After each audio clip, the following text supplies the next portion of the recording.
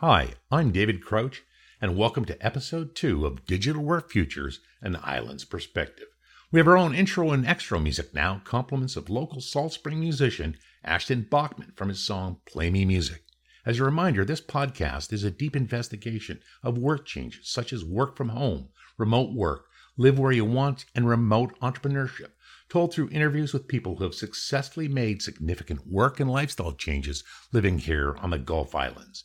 My guest on this episode, David Rumsey, has been doing his chosen vocation, technical business translation, and working from home for almost 30 years. He has some great insights into remote work and also how to live where you want. I learned that the translation business has many similarities with other B2B knowledge-based services. It's relevant to my day job at my company Aid, where our goal is to help entrepreneurs start and succeed with their expert-based businesses. David also talks about two major digital work future issues. As remote work globalizes, what happens to compensation levels, and how will digital transformation and artificial intelligence impact various types of work? So let's just jump into the interview. Pleased to welcome David Rumsey. Hello, David. Hey, David. Thanks for inviting me. Yeah, it's great to have you. So let's just jump right in. Just give us a little background on what is your vocation? Well, I work actually as a freelance translator. And a translator is somebody who works with written documentation in different languages, and we get those documents sent to us via the internet, and we translate them into what we call the target language.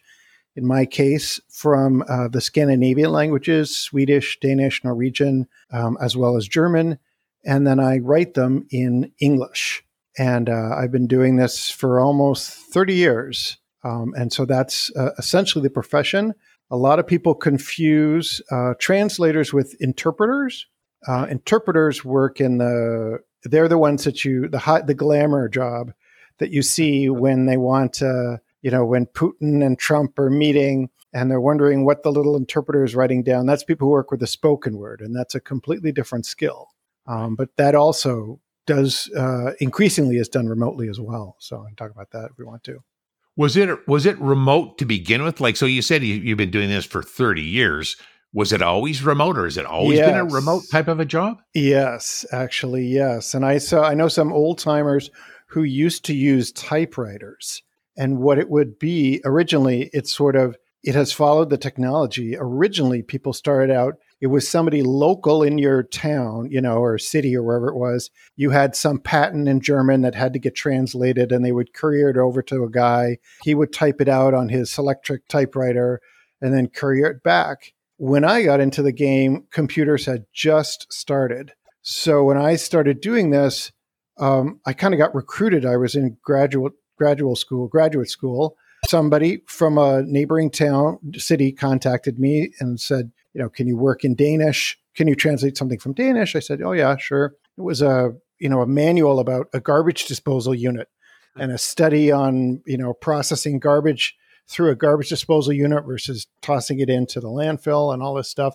But at that point, we didn't have email. We didn't have, everything was sort of done via fax. He couriered me the job. I did the job. I had an old Northgate computer with floppy disks, and I learned how to deliver the job in WordPerfect via a bulletin board, where you had the old dial-up, and then you would load it up that way.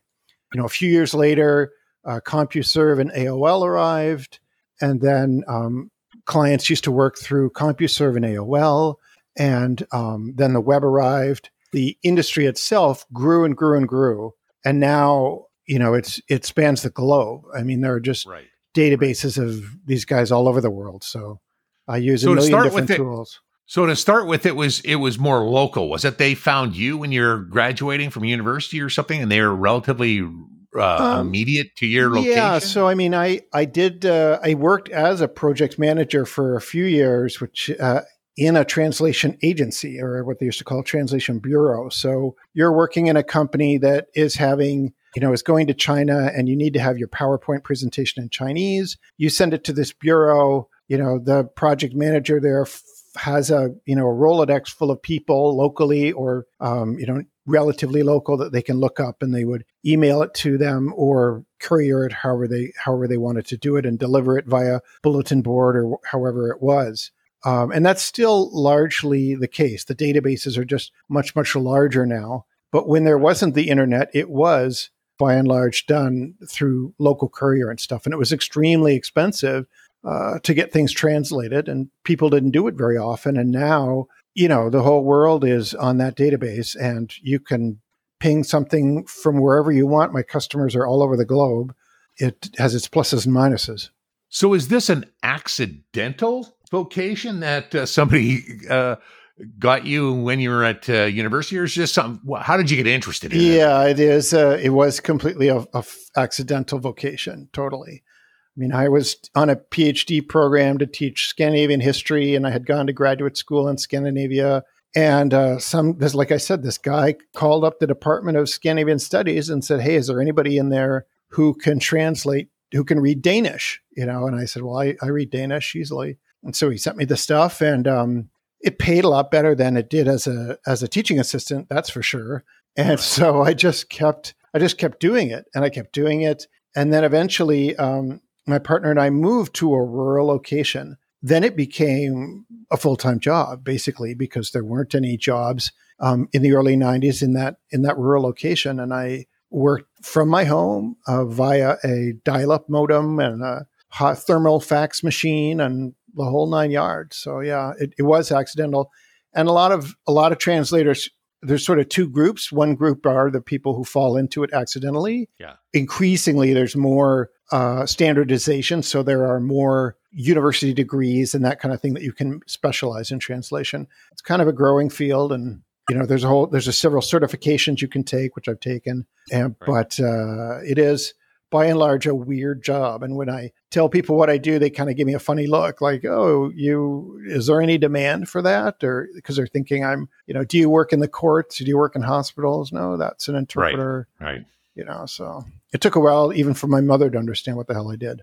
So. Right. So at what point does Salt Spring enter into the picture here? Well, the beauty of it was by the time that we decided to, I was actually in grad school down the U.S. And then by the time we decided to move back to Canada, it was relatively easy to be able to take this job anywhere, because by that point I had a steady client base, and I knew what I was doing, and I was familiar with what it's like to work at home and to run your own business and stuff. So it was, and Salt Spring was the perfect location because it had actually more community and more easy access. Where I lived before, I'm a dual citizen. I was born and raised in Canada. My parents were American, and I ended up down there sort of as a fluke. And we lived in a really remote place. I mean, we lived on 120 acres in the rural Wisconsin. It was about an hour's drive to get to your closest friend, kind of thing. Right. And so that was a totally different experience. So for Salt Spring, it was like, oh my God, it's there's a vibrant community here, and it's a good balance between being able to work at home and then connecting with the community that's right nearby. And how did you find out or know about Salt Spring? Well, like many people, it's another accidental thing. Right. To be honest, we went on vacation. We decided to renovate the kitchen in our house, our old farmhouse. And so we took a trip down. We flew to California, and we drove up the coast from California up to Victoria. And we were taking the ferry across from Victoria to Vancouver, and it was a beautiful day. Ultimately, we're a gay couple, and the Canadian government had just recently allowed gay couples to immigrate, because prior to that, we could never move because we didn't have any legal status in relation to each other. You need to have somebody who's an immediate family member to sponsor you. Otherwise, you have to apply as an individual. And this opened up a huge possibility. And there was a big article in the Globe Mail on the ferry we were reading. And my partner at the time turned to me and said, "Well, would you want to live out here?" And it was like a beautiful July day. Sun is shining. You're out on the ferry. We're, just outside of Full Foot Harbor, kind of. And I was like, who the hell wouldn't want to live here? But we came back several times to see what it was like in the winter, and compared to a Midwest winter, it was gorgeous, green and lush. We just scouted all around the Big Island, and I wanted to go find this Buddhist monastery. Apparently there's a Buddhist monastery on Salt Spring. And so I found that in the Lonely Planet guidebook, and we ended up on the island and completely fell in love. And we were like, this is where we're going to be. This is it. Right. So you didn't really look at a whole bunch of different places and narrow it down. You sort of were drawn to it from the starting with the tourism, or did you actually look abroad? Oh, we did. We did. We looked on the Big Island. Oddly enough, we had been coming from the Midwest. If you're from the prairies, 120 acres is not much. All of our neighbors had like 400, 500 acres. We had what they called a farmette, at 120 acres. So we were thinking, okay, well, we need something like that because my partner does agriculture and we had raised sheep and pigs and all the rest of it. So we went up and down. We went up as far as Courtney Comox kind of thing, looking at different properties. And then we just came to Salt Spring sort of on a fluke because I'd read about this monastery, and we ended up driving all over up where it is kind of thing and found some land for sale. And that's when we decided to pull the trigger. Right. Just changing tack here a little bit. So you've obviously been working at home for a long time. What do you think of, because you read a lot right now about people who have been working at home for 3 or 6 months, because of the pandemic, and suddenly going, I got it. They either love it or hate it. So what's your experience having done it for basically your entire vocational life? Yeah. It's funny to read the stuff, because it's like when the pandemic broke out, I was sort of like, well, nothing really changes for me that much. Right. So, I gave basically two key tips. The one, and if you're lucky, you can do this. The one, of course, is to be able to separate your working life from your living life, your regular life. Right. And that is finding a place where you can have your work and have that place be relatively comfortable, but also have it be separate in some way, shape, or form, so that at the end of the day, when you walk out the door, you can close the door and close it off and at least try to stay away. Because it's very easy to end up, just peeking for your email, and the next thing you know, you're working for 4 hours again. So, physical space is really key. And the other is, social space, actually. That's actually gotten a little better. When I started out, it was way more isolating because there was nothing like social media. There was no Facebook or anything like that. And there was no video conferencing. There was nothing like that. You were truly on your own kind of thing. And that was rough. That was more challenging than it is now. People complain about social media and everything, but in a way you can have conversations via Messenger that are going on. You can watch YouTube video. There's tons of distractions, almost too many distractions, but it's also possible for you to have some connection a little bit with groups. A lot of times there are all kinds of translator groups now where we chat about terminology. I just pop a question out there. I was doing a documentation on beauty pageants, believe it or not. And, I just popped a question out there, and I have some other colleagues in Scandinavia and here in the US or in Canada.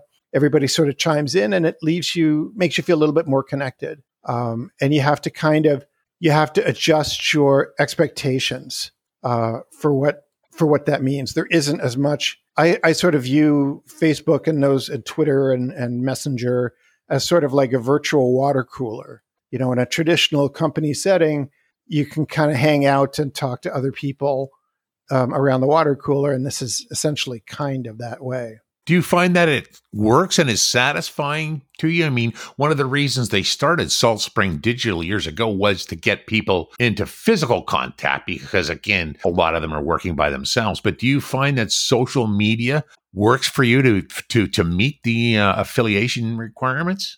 I do kind of feel that. I was a member of the Salt Spring Digital, and it's sort of like, to me, it works great if you can connect with somebody, if there's a digital group and that group is active, say there's a Facebook group or something active, and then you meet the person, in the flesh, either at a conference or some sort of, in-person gathering, that sort of adds, that's like a bonus kind of thing. Right. But there's still value in connecting with somebody virtually.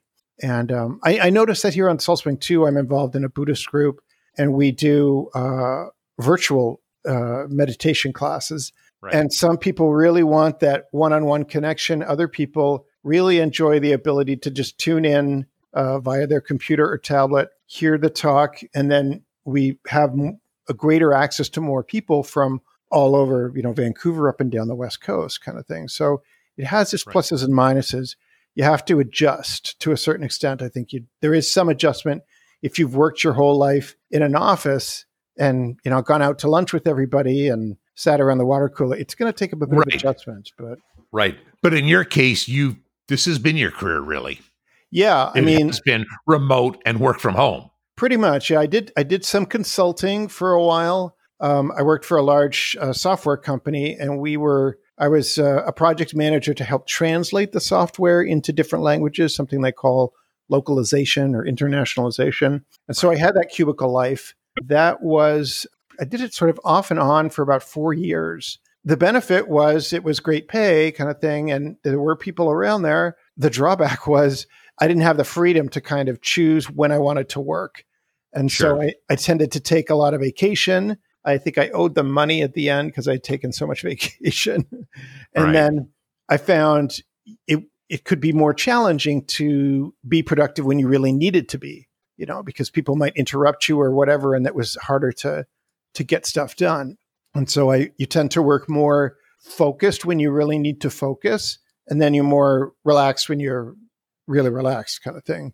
Whereas in an office setting, it seemed to me to be a little bit more, kind of not too fast, not too slow, enough to get stuff done. And, the whole time, a lot of people, at least in the software business, a lot of people are always updating their resume because they're waiting for, some reorganization that's going to send them out of that particular work, out of that position. And then so people kind of come and go. So. Right.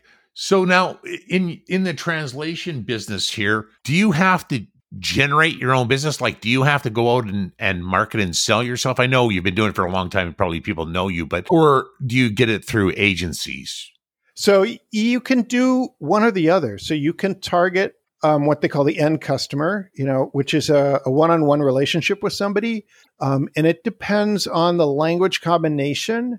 So let's say you're working from, English into French or something like that, or French into English, and you're working for the Canadian government, you have a pretty stable set of product. It's going to be a relatively stable amount of jobs out there. Or you could be working for, let's say you're working German into English and you're specializing. Most translators specialize in automotive, and you might be one of the remote translators for Mercedes-Benz or BMW.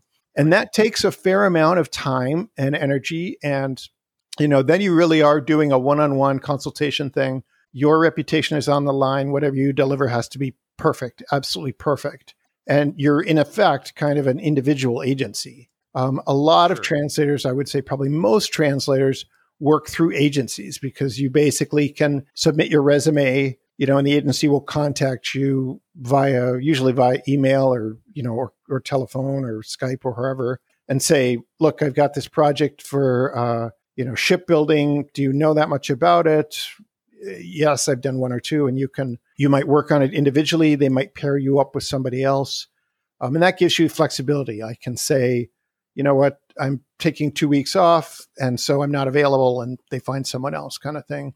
Yeah, so it's kind of like a tap, believe it or not, as the industry grows, and it's growing, everybody's afraid that we're all going to lose our jobs from Google Translate. And actually what happens is customers use Google, they use the instant translation services, and then they discover that, it's not perfect. Just because it looks right doesn't mean it is right. And so the demand for this service has actually grown because, my customers expect that they're going to be able to deliver everything bilingual. And so there's a huge demand. And so it's so that's interesting. I'd like to pursue that in a second, but let's just go back. So do you generate your own work, or are you mostly going through an agency? I mostly go through agencies. It's a mix. I would say maybe 15% of my stuff are individuals, and I'm certified to do government types of translation. So I have a special stamp. And I mean, if you've got court documents, or you've got special kinds of immigration or some other type of educational documentation, I can do those. And I do those mostly for individuals. But then the funner stuff, I work more for agencies. And those agencies are all over the place. I mean, most of them are in Scandinavia for me in particular, but I'll work with agents. Some agencies now have offices 24/7. So the same project will show up, in London, and then they'll go to bed, and then you'll get the offer again from the manager in New York and Los Angeles and then Melbourne, and it'll go around, Right. But it's easier to deal with. I don't have to deal with the end customer who has. I did a recent large job for an immigration case on an individual, and there's a lot of follow-up questions, and you're using a lot of time. And sometimes you can charge more, but when you consider all the time involved in marketing and the follow-up and all the rest of it, sometimes it's actually more profitable to work through an agency. How do you get paid? Is it based upon an hourly rate, or is it based upon a page or word count? How does that work? It's based on a word count.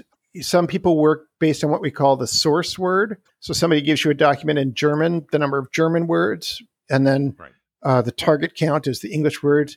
It varies more and more. It's actually changing a lot. Germany, by interest, since their words are so big, they do it like the number of keystrokes. They do it by keystroke because each word, these words are so huge, you wouldn't make much money.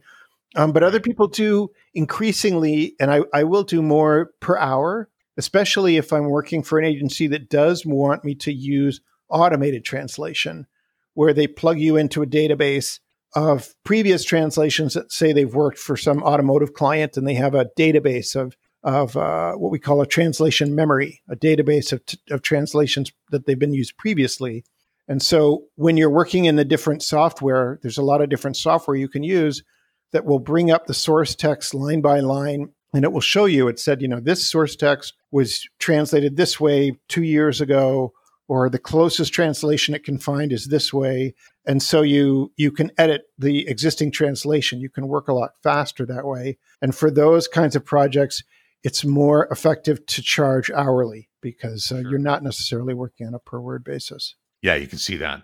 Yeah, it's a huge topic.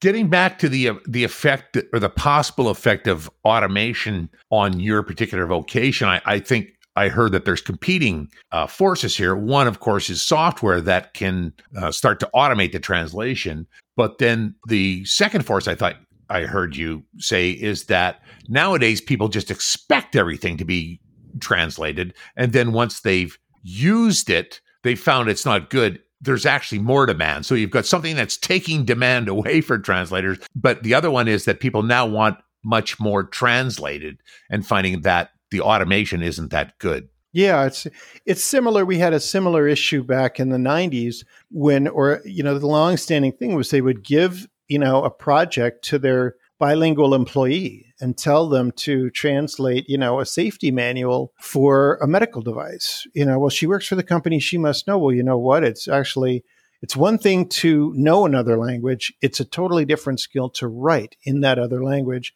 for medicine or for technology or for software. And so, the secretary gets in over his or her head and it blows up on them. Then they, whoever's bright idea was that, gets in a heap of trouble. Then they decide they're going to do it the right way, next way. And they call the translation agency because it's a lot more difficult. It's way more time consuming than people realize. It takes a long time to write a manual on your own, even straight out in English. And you have to think about doing that plus figuring out what it's going to sound like in German or French or whatever it is. And the same applies for the automated translations through Google Translate and those sorts of things. It's all based on, I can talk for hours about how that works, but the algorithms are basically based on the volume of the data that's behind it. So, Google Translate's only as good, or any of these tools are only as good if you have a lot of really good data that's behind it, a lot of existing translations. And the context really screws everything up because you can have one sentence that gets translated one way in one particular context, but it would be translated differently in a different context. So in the end, if it's anything involving kind of money or liability, you need somebody to be able to proof that or to double check that to make sure it's saying what you want it to say. Even times, when people just run something through, they just want to know what it says. It might look right, but unless you know both languages, you don't know where it's made the mistakes. And that's the challenge because they work on probabilities. And so the machine says the most likely probability of this translation is this sentence, and it generates it. But if you don't know what the source word says, it will generate something completely off the wall. Yeah, no, it's interesting because I use a lot of voice to text in my work, but I find that if I'm just using ordinary subjects, the voice to text is pretty good. But as soon as I get slightly technical, even with me training it, it still is not very good. Yeah, I think also I compare it a lot of times to like Google Maps. It's like you can find you can use Google Maps that will tell you how to get there. But, it actually might be it might not be the most scenic route to get there necessarily. Right. And, or even a safe route. And the voice recognition software is a great example. I actually use that increasingly for translation because it does give you really smooth sounding translations, and it's very, very faster than typing. But I have to quadruple check the output because it never shows you never get any typos, right? Because whatever it heard as an actual word. So you have to really be careful about what you deliver because you won't see the error. They won't pop out at you as much. No, you're right. I have to really force myself when I use it to double check right away because the number of times I then gone back to something and going, what the heck is this? Because you then forget what you're trying to say. Right. And of course it got something else. Yeah. And I've discovered it takes a little longer, but sometimes I'll use Word or for whatever, we'll have a read aloud function. So sometimes that works because you'll hear it, This particular vocation has allowed you to live where you wanted to live for a large part of your life. Yeah, I've been very, very fortunate. I've been very, very fortunate in that regard. Yeah. How long have you been on Salt Spring?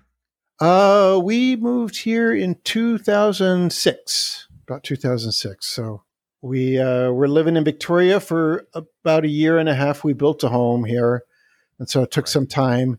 And it's been really great. It's always difficult on summer days like today when it's sunny out there, and I'm sitting in here typing away on a keyboard. That drives you kind of crazy. It's just nice to know that there are other people around. I won't deny it. The ugly truth is there are weeks when I never get into town. I might be really slammed with a ton of work. And it's a bit of feast and famine, and so I'll be feasting for 2 whole weeks before I get a chance to take a break and go into town or get off the rock. And that's another thing that people fall into because you easily think you're never going to get another call. Yeah, that's nature of the beast. But at some point you have to realize you're going to kill yourself if you don't take a break, because you always keep thinking, oh, this is going to be the last one ever, and you have to have faith that it will come back. I think that's one of the downsides that some of the newer freelancers who are working at home and remote from any other connection are finding is that they'll just work and work and work, particularly now when they don't know whether they're going to continue to get work coming down the pipes. Right. And then you burn out, and then you're like, I can't handle this. Because I haven't left the office or I haven't left the basement in 4 weeks, and it's like that's going to drive you crazy. And you have to the two big errors are one is you overwork and the other is you underprice. You think, oh, I'm a freelancer, no one's going to hire me. I'm just starting doing this, and so you price yourself for nothing. Right. Well, once you've charged nothing, they're going to the moment it's really difficult to raise your rates on a long-term customer. That's absolutely true. Yeah, no, that's in my business, and one of the things I'm doing is making a change to actually helping people start up in the services business. That the knowledge-based services business is pricing is so tricky, and once you've set a rate once for a client, it's really hard to raise it other than saying, oh, we have a little annual 1% increase. It's really hard to do it. And in my industry, it gets down to the quarter cent, kind of thing. Sure. where they are half cent kind of deal. And I go through customers, some come and some go, and it's difficult to let ones go, but you have to be willing to do that. One of the other worries that people have, say, with where work is going with a lot more of remote workers from anywhere, is that people from less developed nations can then drive the price down. Are you seeing any of that in your work? Oh, yeah. We see that all the time, especially now. I'm fortunate I work in a language combination that, most of my competitors are in Scandinavia or Germany, right, which is a high wage place. But there are people, there's nothing to stop an Indian with good writing skills and has learned a little German from being able to translate. And that is a challenge. Generally, it's a question then of quality. This isn't a skill that you just try and wing your way through, because you will quickly get your head in over water. I had a few when I first started in my career. I took some jobs that were way over my head, talking about stuff I really didn't know. And it shines through, and you they never come back to you once you've blown that up. So there is a challenge for low wage. There's definitely pressure in there. That tends to be more within I would say it's more within a low price market. So both the customer and the provider are both in those markets. So you might have, say, for example, in this Eastern Bloc, somewhere like that, you might have people who are doing translations for really low rates, but they're finding, the customer wants these really low rates. They can't pay very high rates. And so they tend to find vendors within that market who can live off that rate. While it does happen, and if you get onto these databases, because now there are association databases, and then there are these sort of open databases of translators where you can find an individual translator all around the world. And it can be intimidating. You think, oh my God, there's all these people in the Ukraine or in India or who might be competing on the same field. You have to remember that they're usually servicing a very particular market in that market kind of thing. Right. Although, you did see some of that with tech writers. I know tech writers had a challenge. A lot of that work went over to, they would basically have the tech writing done in India, and then, the tech writers in North America would edit it the whole time. Polish it up. Right. Yeah.